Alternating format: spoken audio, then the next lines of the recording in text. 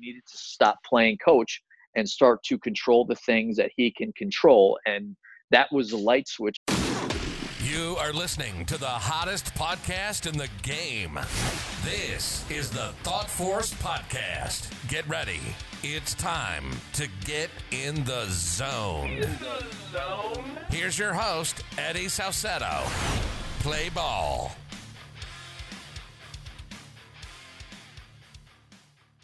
What is going on, guys? This is Eddie. Welcome to the Thought Force Podcast, and thank you so much for tuning in. If you are a returning listener, thank you for stopping by. I hope you take a lot of value from this great podcast. And if you are a new listener, I hope you enjoy, and please take a look at the other podcasts that we've put out in the past. We've had some great guests on, and I'm sure that you guys will find value out of those podcast episodes. So take a look at the past podcasts and make sure to listen to whichever one you think most fits what you need. And for all you guys that haven't done so already, please make sure to rate the podcast, subscribe to the podcast, because that's what really allows us to spread the message and reach as many people as possible. So again, thank you guys for tuning in, and I hope you guys enjoy this podcast. What is going on, guys? Welcome in to the Thought Force Podcast. And today I have Darren Fenster here. He is the minor league outfield and base running coordinator with the Boston Red Sox. And he is also the founder of Coaching Your Kids. And, you know, you've probably seen a ton of his stuff on Twitter. If you're anywhere in the baseball world and Twitter, you've probably seen a lot of his videos and tweets, because he has a lot of great stuff that goes really behind the scenes of what professional baseball players are doing, especially during spring training, and kind of what the work they get done behind the scenes. So Darren, thanks for coming on. I really appreciate it. Yeah, thanks for having me, Eddie. I mean, to be perfectly honest with you, I wish I didn't have the time to do this right now, but this is the predicament that we're all in. And so, you know, if we're not on a baseball field, we could be talking baseball. So let's have at it. Right. Yeah. I mean, it's all about making the most out of the situation. And I think not only listening to podcasts like this, but also going through Twitter pages that you really like when it comes to baseball, I think can really take kind of a negative situation and turn it into a positive, so that when we do go back out, we're coming out better than we've ever been before. But what I want to do during this podcast is I really want to dive into base running, because I know you're very passionate about that. And then also outfield play, because I know that especially at the high school levels and maybe even at the college level, outfielders a lot of the times are kind of put on the back burner and just kind of are put out there to just catch BP, catch fly balls during BP. But at the professional level, how would you say that outfielders are specifically training their defensive side of the game? What are they focusing the most on during practice, and what kind of are they putting their effort towards when it comes to their defensive game? Well, we have a number of different ways that we organize our days during spring training as well as during the year, with everything from non-taxing early work, where we have a routine that takes anywhere from 10 to 15 minutes that is completely foundational, and the types of drills that allow players to focus on one or two things, such as glove angle, or the way that their feet work, and the way that their hips work when they're opening up. And we're able to break things down in a way that they can really focus on their technique, from which their entire defensive ability is going to be built from. And we usually do that before stretch. I would say if you take a 7-day week in spring training, outfielders are coming in at least 3 days a week for this type of early work. So by the time spring training ends, they've had probably 3.5 weeks worth of this over the course of the month and a half that we're down in Florida for. So, they're able to leave for their affiliates with a really good base fundamental skills to really build from. And then as we get into the day after, they've gotten loose and they've gotten their arms loose, we have an individual defensive period that, we may elongate the drills a little bit with a little bit more effort and different focal points. And then we build all the way up to batting practice, where that is their priority of their day. And that's, we tell them that's their opportunity to take ownership of whatever they're going to be as outfielders, where in my role and other coaches, we don't have the time or the bodies to handhold to make sure that guys are working live off the bat during batting practice. So we make it a point of emphasis. We talk about it all the time. We may check in here and there based on what else is going on during batting practice. But, we would like our outfielders to be flying around during BP and use that as a defensive period to get better, because there is no better rep for outfielders than working live off the bat during batting practice. And, there's no fungo that we can create that'll do that for them. We could practice a lot of different things, but batting practice is where they're able to put everything together. And, the compound effect of taking that approach every single day over the course of a year, over the course of a career, and the gains are absolutely incredible. Yeah, I love that. And I think that really, really applies, taking those BP reps really, really seriously, because it's the same thing when hitting, when standing in on pitchers' bullpens, or hitting against live pitching. That's as game-like as it's going to get. So that's really where you take those fundamentals and kind of let it all come together and have fun with it. But I know that when fielding a ground ball as an outfielder, sometimes there's a little bit of controversy whether you should field it with your left foot out, kind of outside your body, with your right foot out in front, and then either a cross behind or a crow hop. What exactly is your philosophy when it comes to fielding a ground ball in the outfield and making a strong throw? What is there, like a certain footwork you teach, or is it more dependent on the guy and what they feel comfortable with? Well, it's funny because my background is actually as an infielder. I spent my entire career as an infielder, and when I got presented with the opportunity to take this role with the Red Sox, I, half jokingly said to my boss, and I'm like, you do know that I'm an infield guy. And he replied, he's like, well, yeah, you actually played 8 or 9 games of error-free baseball in the outfield as a player, so that makes you an expert. So, we felt like this was a natural fit. And, I think his point was that, having been in the organization at that point for 7 years and having a good feel for the way that I know how to teach and the way that I break down different parts of the game in, a very, building block sort of manner, I think they understood that if I were to decide to take this role on, I would break down outfield play in the same way. And that's exactly what I did. And I think my background on the infield has really, really helped me, because I've found that there are a ton of similarities in terms of what makes a good infielder being the same as what makes a good outfielder. And I would say 75% of what we do, has some kind of a footwork involved that's almost identical to what is done on the infield side. And to answer your question, I've always said as infielders, this is no different than, do you funnel the ball? Do you give with the ball versus do you push through the ball? And I've always said, the correct answer is both. The more ways that you can field a ball, the better off you're going to be.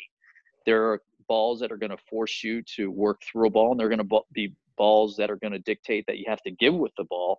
And it's no different on the outfield side, where for me, it is a complete and total comfort thing, where before even telling a kid something, we'll just hit them ground balls and, almost an evaluative period before we really start diving into coach them when they first come into the organization, or if they're transitioning into the outfield from a different position, we just look to see what they're doing naturally. And that is probably the most important thing, is how they're naturally moving as an athlete. And then we build from there. It's not cookie cutting everybody into doing the same thing. So, there's a way that you can be really, really efficient with your footwork and quick with your release with your left foot out in front.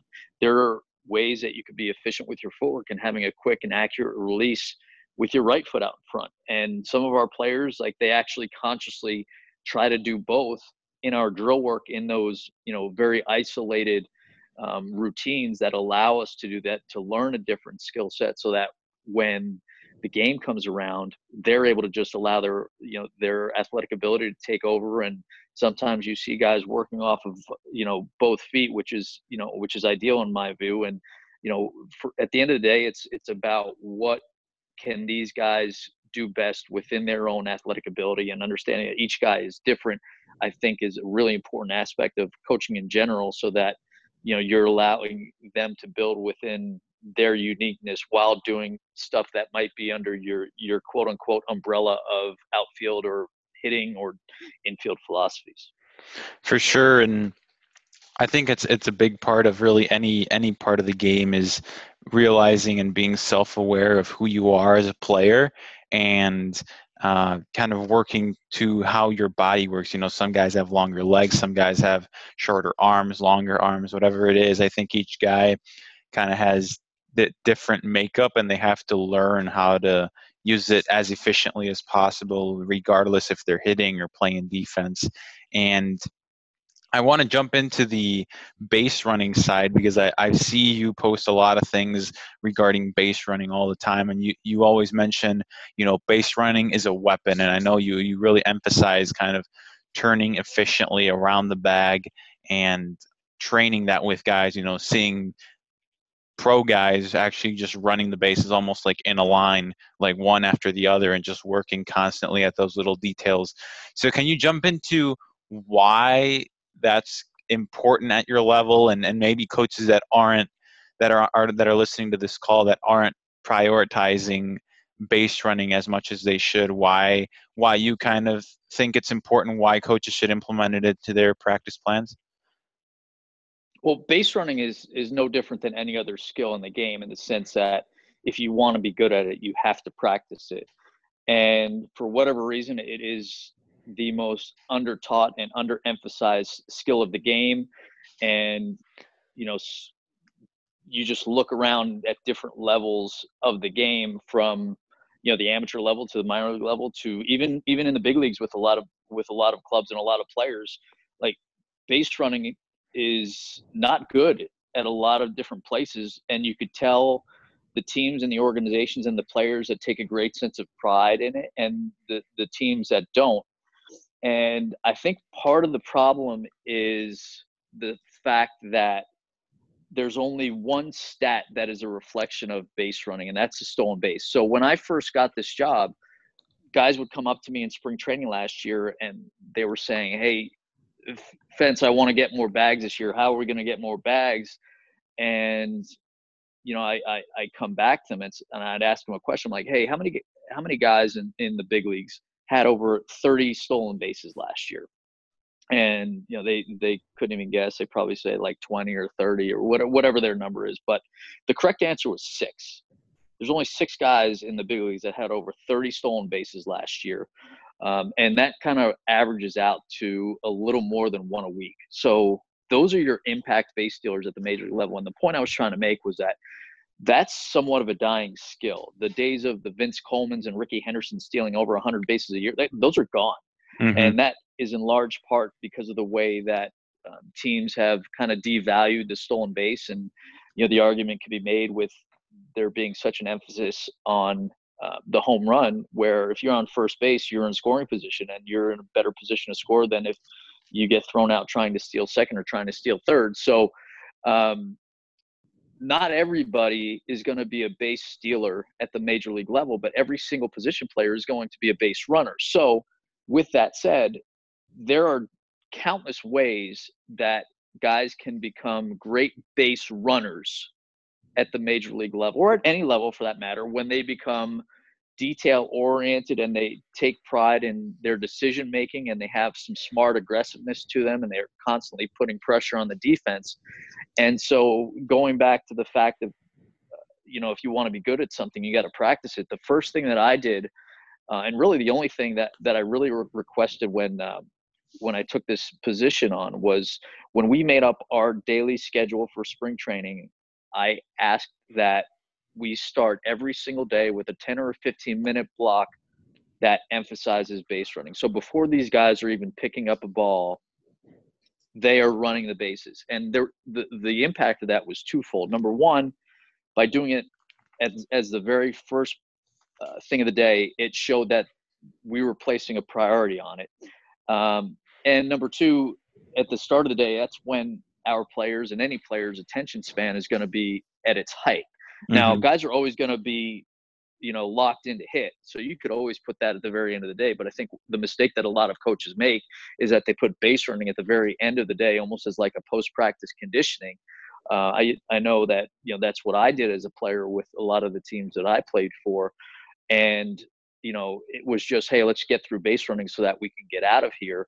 And there really wasn't that much of an emphasis on the details of it. And I think when coaches make it a priority to practice, and then also the following up of continuing to talk about plays, both good and bad, once you get into your season, I think the team as a whole starts to understand how it plays into a team winning and losing when every single 90 feet is that much closer to scoring a run, and that run might be the difference between winning and losing a game. And I think another huge mistake that coaches make is they are blinded by whether or not a guy is out or safe. And we are constantly trying to make the point that base running is not about whether you're out or safe. It's whether or not you're making a good decision. So we talk about coaching the decision more than we're coaching the result, where they can make an outstanding read trying to go first to third, and the defense just happens to execute a perfect relay to get them out. That doesn't mean that it was a bad decision, whereas the flip side of that is also true, where a guy should have been thrown out by 30 feet, but for whatever reason, the defense screwed it up. So just because a guy was safe doesn't mean it was a good decision. Just because a guy was out doesn't mean it was a bad decision. So I think the constant communication of base running as being a part of your team and your organization, I think helps create the buy-in once guys can see how it directly impacts the game. And one of the ways that we did that last year at the start of spring training, we had a PowerPoint where the PowerPoint started, where we showed to all of our players and staff how the first 5 runs we scored in the World Series in 2018 in game 1 were all directly related to a specific base running play. And so if that's not going to create the buy-in to show you how base running helped win us a ring, then, I don't know what will. So just a constant emphasis and a constant work on it is something that is undoubtedly going to help your team. Yeah, that's powerful stuff. I think that those small details, you might think it might be the defense, or maybe the guy didn't have a strong enough arm, but really a lot of the times the guys that work on their base running are usually on the positive side of the end result, because they're taking effort and putting in work on those little details. And I know that most of the time when it comes to base running, like you said, you kind of touched on it, a lot of people think it's only stealing bags, and maybe the fastest guys might love working on base running, but how would you say that you get the more average speed or slower running speed guys to work on base running and actually be able to contribute to the team goal, even though they aren't the most gifted athletes when it comes to running speed? It's teaching different techniques. It's teaching guys to become aware of potential windows that may allow them to get an extra base. For example, the one that I really like to use is going first to third on a single to the right of center, not to right field and not to right center, but where the center fielder is going to make the play, but his body and his momentum is going completely away from the play. So where the distance of the ball, if you lived in a vacuum and you just pointed to the ball where the center fielder is fielding it and said, hey, yes or no, can you go first to third? 95% of the guys may say no because of where the ball is and where the outfielder is. But when we're making them aware of the center fielder having his entire momentum going away from the play and understanding how hard that is to stop and then move your momentum in the complete opposite direction, deliver a strike, and helping them understand how challenging of a play that is for the outfielder, that's a window that, even below average runners can take just because of the nature, the difficulty of that play. And so there are aspects of base running that have nothing to do with whether or not you're fast or not. Things like creating efficient turns, like, the question mark turn, for whatever reason, is ingrained in everybody's brain from baseball camp growing up, or who knows where that starts. And the question mark is the one that really we don't ever want to do, because you have to slow down in order to create your turn. So if you hit a ball to the outfield, if you hit a ball in the air, if you're hit a base hit off the bat, you should be on that grass, out of that dirt circle, creating your angle out of the box, because there's no reason to run in that question mark straight down the line. So that creates a speed up going around the base, and then talking about the little details of touching the inside corner, and if you can, with your right foot, because that creates a better push moving towards second base. So something like that might be the difference between a guy being able to get a hustle double and not. So again, that's something that is independent of whether or not you are fast or you're slow, but it's a little thing that over the long run of a season is going to make a difference in terms of being able to get an extra 90 feet or an extra 90 feet here and there. Same thing with the way that you time out your secondary lead, where we want to be touching down as the catcher catches the ball, so that we're in a position to be quick off the blocks, versus touching down early where you are completely stopped and then you have to start up again. So again, like, that may put us in a position to beat a force play at second base, or that might be the difference between being able to score from first on a ball in the bat is just simply your jump. Everybody looks at the end of the play, but a lot of times that that play is made at the very beginning of the play. It's very similar to watching an infielder or an outfielder dive for a ball, and they just miss it by an inch or two, and everybody sees the dive and the miss. But if we scroll back to when the ball was actually hit, how did his pre-pitch set him up for his first step? Did he have a good first step? Was he quick? Was he able to move off the blocks as quick as can be, or was he slow? And those same rules apply to the base running side of things. And everybody talks about the game of inches. Well, your inches are found in the details. Yeah, I think that's huge. And like you said, I mean, if the entire team is able to really buy into the base running philosophy, I think it can make a huge, huge difference. And you don't necessarily need to be a fast runner to be a good base runner. Like, those are two separate, different things. And I think a lot of the times it's only the fastest guys that really like working on base running, because they tend to stand out. But there are small details that even the average speed runners and the slow speed runners can actually contribute to the team goal while on the base paths. And you really covered it really well with how to create efficient angles, kind of when on the bases. Now, when it comes to sliding, are there different techniques you teach? Let's say somebody's diving in the second. Do you teach them to go feet first, head first, kind of go against the tag? I know it all depends on if the infielder has the ball yet or not, but what's your philosophy when it comes to sliding into the base? Well, we don't have a specific technique organizationally wide that we specifically teach, because obviously we're working with players who, I would say 99% of them know how to slide by the time they're drafted. But we will take 1 or 2 days in spring training before we start playing games. We'll take the sliding mats out, and we will get guys just to get some reps of getting down and getting sliding, so that when the game does come around, they've done it before, and they're in a position to slide without injuring themselves. And we actually have a rule in the organization that if from high A down, you are not allowed to slide head first. And the only reason that we have that in place is to prevent injury, because when you do have the option of sliding feet first, it's a little bit safer than if you're going head first, where you have a chance to potentially do something to your shoulder, to your wrist, to your hands, to your fingers, whatever it is. And once guys get to Double A, then we kind of loosen the reins a little bit and allow them to kind of just go.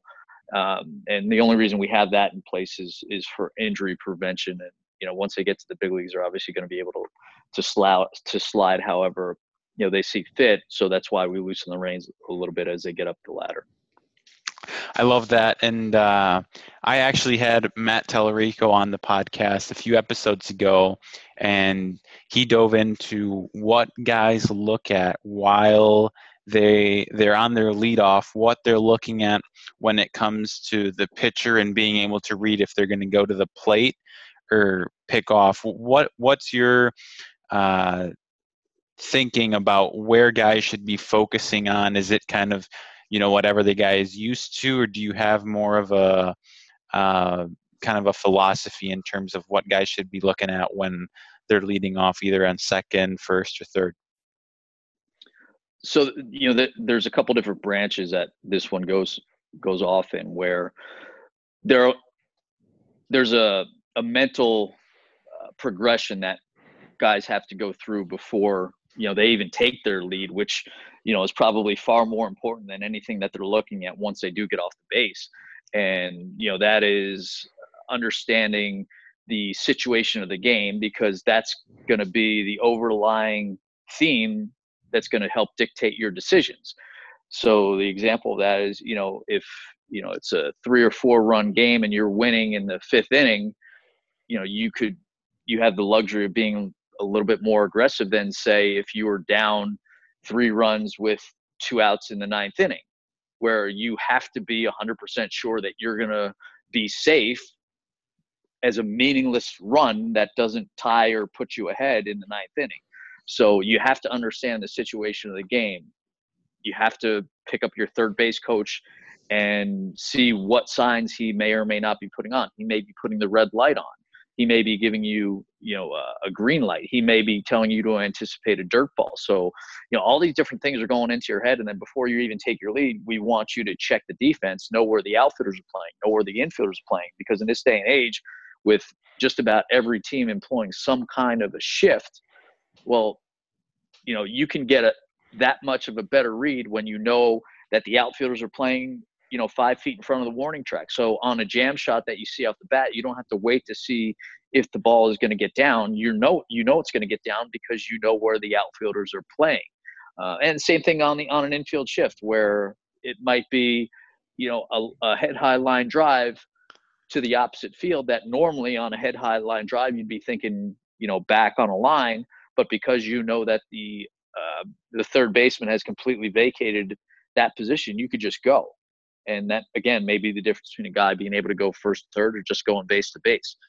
So once guys get off the base, we really encourage our players to watch the game from the dugout, because if you're waiting to figure stuff out until you get on base, it's too late. So, for instance, if you see every time that a certain pitcher gets to 2 strikes against a hitter, he throws his chase breaking ball in the dirt. Well, by the time you get on first base, now you can think about running, or now you could think about anticipating a dirt ball a little bit better because you've seen it from the dugout. Things like, how quick is this guy's delivery to the plate, where you could start taking mental reps from the dugout to time out a jump versus trying to figure out once you get on first base. On second base, you might be talking about the looks from the pitcher. Is he a one-look guy? Does he mix his looks? Is he a no-look guy? That can help you anticipate a jump if you are looking to steal.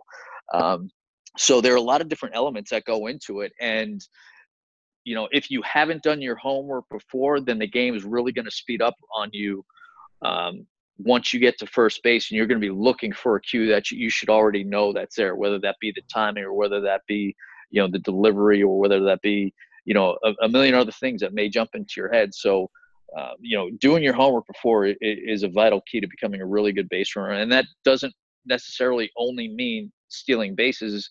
It may mean anticipating a dirt ball, or understanding where that defense is playing, or just having a sense for when your coach puts on hit and runs, so that you're not surprised by a sign, or that you don't miss a sign. So I think being engaged mentally as a base runner begins in the dugout without question. Absolutely. I mean, I couldn't agree more. And I think that not only applies to base running, but it applies a lot to hitting and defense as well.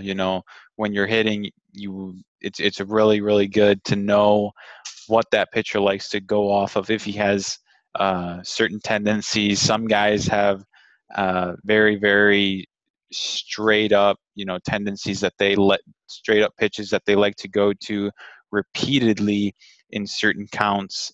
And then on defense as well, some hitters may just hit it to a certain part of the field on certain counts, and they're going to hit it this to this side of the field 90% of the time or something like that. So I think that applies to not only base running, but a lot of other aspects of the game. But like you said, base running is one of those things that for whatever reason is kind of overlooked.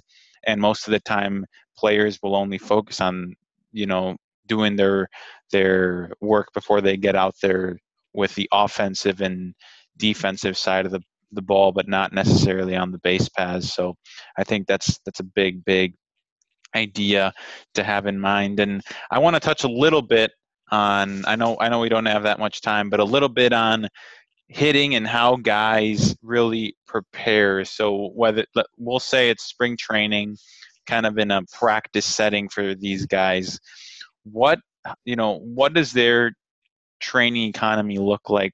How much time are they spending on the tee, front toss, machine, looking at live pitching? Like, I know each guy is obviously different, but what does it really look like at the pro level with how much these guys are focusing on different parts of their swing?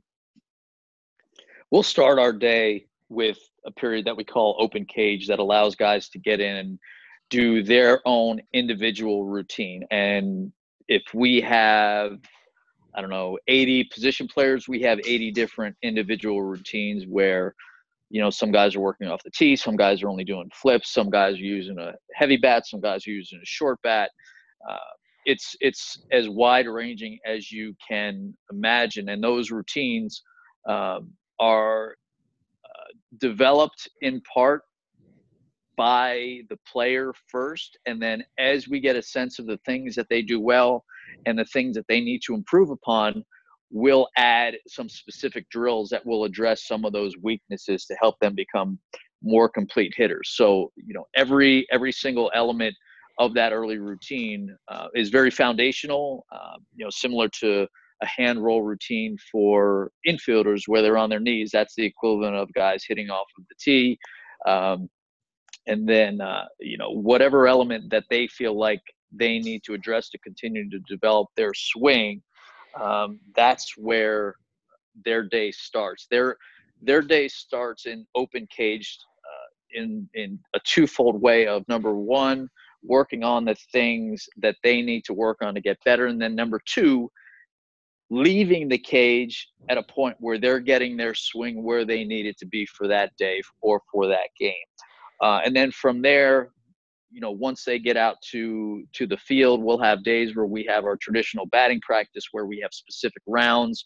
We'll have days where we'll have the machines out where we're working on velocity while the machine's working on breaking balls. We'll have, we never have days where it's just, all right, we're just going to go out and swing three, with no purpose behind our rounds. There's always something very, very specific that we are constantly working on.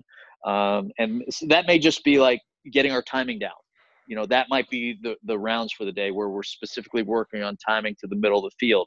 Other days it may be more approach driven, where, hey, we're working on our 2-strike approach, or we're working on our attack approach, in an advantage count, or situationally the myriad of different things that may come up over the course of the game where your job is, not to have the perfect swing, but your job is to execute and do the job that you're supposed to be doing within the game situation. So it's a lot of different pieces of the puzzle that we're kind of working on every single piece at various points of the day, so that when the game comes around, that puzzle comes together and creates a picture that hopefully is a win at the end of the day. Right. Yeah. And I think it's huge to really take every swing with a purpose. And you talked about timing, and I know timing is one of the hardest things to talk about when it comes to hitting. But what are guys at the highest level, how do they kind of think about timing? Is it when they get their foot down, when they get their foot up? Is it just kind of more come naturally to them? what are some ways that they think about timing? For me, timing is the most important part of hitting. And that comes in a very unique way, which is different for each hitter. So if you think about a guy like a Gary Sheffield, who had a very pronounced leg kick and a very pronounced, bat waggle, he's going to have to start significantly earlier to be on time, or to be early in order to be on time. That's a expression I like to use, be early to be on time, as compared to a guy like a Michael Young, for example, who was just very short and simple and compact to the ball, where, he might not even have to move until, the pitcher is on his way down getting ready to deliver the ball. So I think for every hitter, regardless of what your swing is, understanding what your timing mechanism is paramount to being able to become a good hitter who creates their own timing. And very similar to the base running side of watching from the dugout, you could be in the on-deck circle, you could be in the dugout and figure out when you need to get started in order to be in a position to be on time when that ball is being delivered to the plate. And, the hitting space is very, very challenging right now because there are so many different voices and a lot of copycatting in the respect of whether it be a private instructor who's just teaching every hitter to do the same exact thing, or somebody else who's just saying, hey, these major leaguers, Mike Trout does this, Aaron Judge does this. Well, these are two of the best hitters of the game. Everybody needs to do that. Well, Aaron Judge is 6'7" and Mike Trout is built like an NFL fullback. And going back to the uniqueness of outfield play, of letting athletes be athletes, I think to clone guys is a huge mistake. I think every good hitter has very similar checkpoints, but they all get to them in different ways. And if you're not getting to those checkpoints in your own unique athletic way, then you may be doing a disservice to a hitter, asking them to do something that they physically may not be able to do. Like the levers on an Aaron Judge with his body is completely different than a Jose Altuve who's, more than a foot shorter than him. And so to have those guys do the same thing, and not to say that these two do, but, just using the example of like the part of the challenge of saying, hey, look at this big leaguer and, this is the best guy in the game, let's everybody do this. You're not taking into account the physical ability of each guy as an individual to see how they move best. So,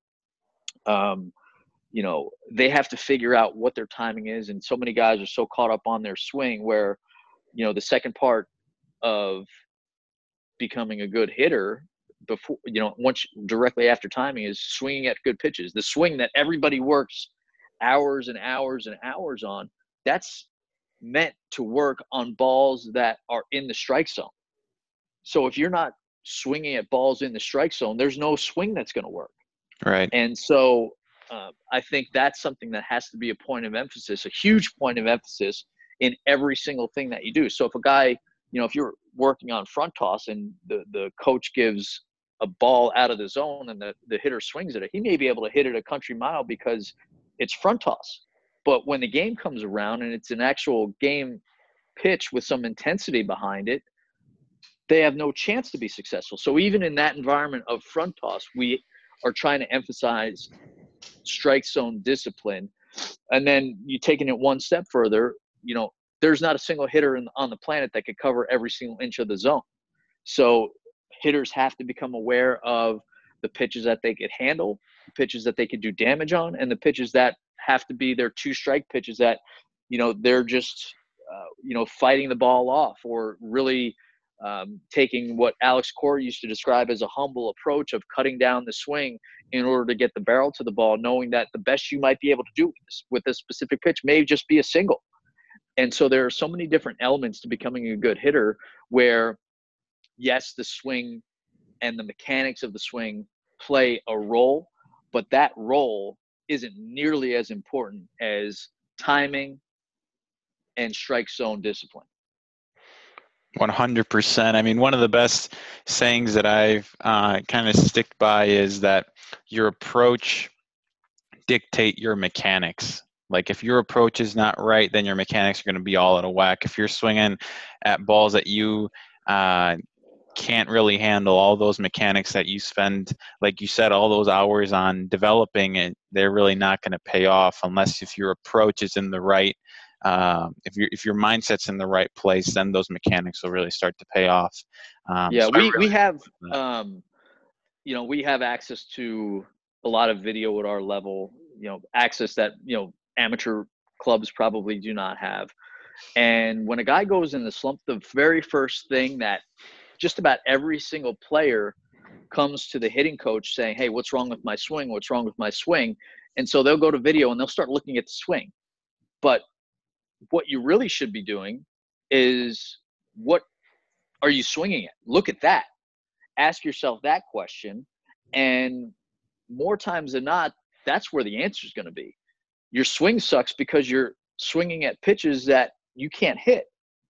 And there's no such thing as a good swing on a ball in the dirt. There's no such thing as a good swing on a ball that's in the other batter's box.